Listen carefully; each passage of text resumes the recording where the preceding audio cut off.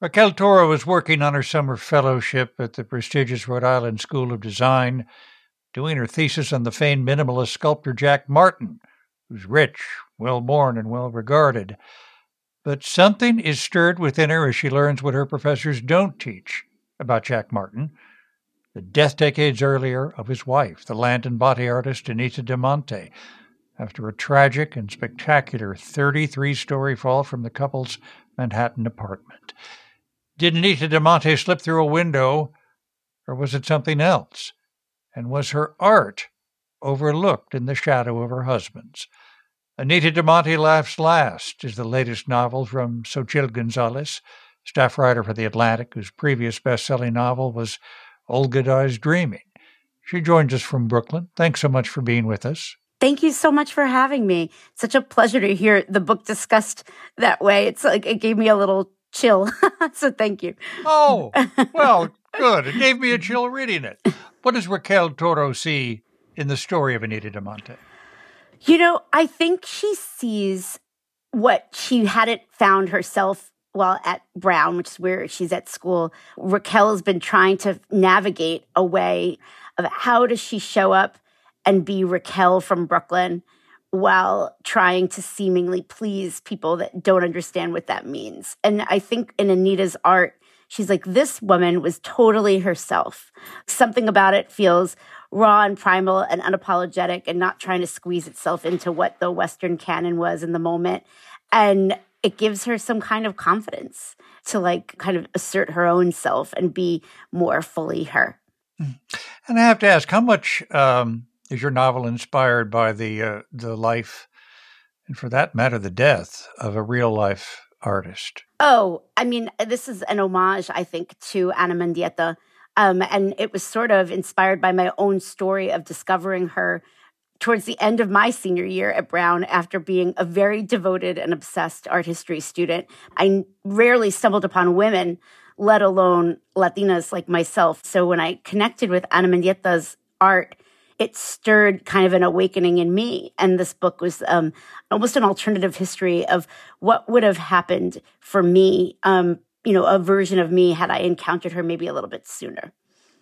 We should explain that Ana Mendieta died in September 1985 in a fall from a 34th floor apartment, if I'm not mistaken. And she was married to the minimalist sculptor Carl Andre, who was acquitted of her murder. Yes, he was acquitted of her murder, but I think there were a lot of people that were dubious about the circumstances of that. But I think what was beautiful in fiction was that I took the biography and I used that as a base, but then I had the ability to then kind of make Anita de Monte this repository because she writes it from the afterlife, right? And it's written from her point of view.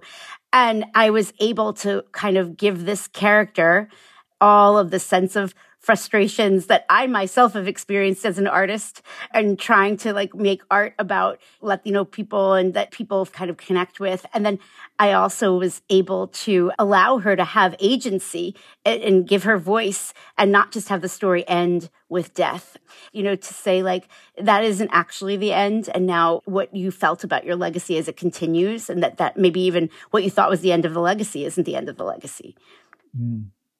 Let me ask you about Jack Martin. Yeah. He's a scoundrel and maybe worse than a scoundrel. Yeah. Can he also be appreciated as a talented artist? 100%. I think there's a part that I was really explicit, when Raquel sort of figures out what he's suspected of doing and confronts her professor about why they don't talk about it. And he's like, well, what should I do? Not teach every artist that fights with their wife, And she was like, absolutely not. I think the idea is, let me take in the full person. Like if we're being told that this person's psychology or that person's psychology or background inform their art, let me understand this so I can look at it with my own eyes. But I think he is talented. And I think there's absolutely a part where, you're sort of hearing why this professor was so obsessed with his work. And it speaks to what the power of it was. Like he was like in a time of tumult in society, he saw a way to strip away persona and make art about something else and make you just sit in space differently. And so I think that two things can absolutely be true, particularly with artists. And I thought that was one of the things that was interesting to be able to kind of take on which is like, how do we not throw the baby out with the bathwater to some extent? Earlier in the novel, Anita de Monte says, somewhere along the way I lost my rigor, stopped working, stopped dreaming. Yeah.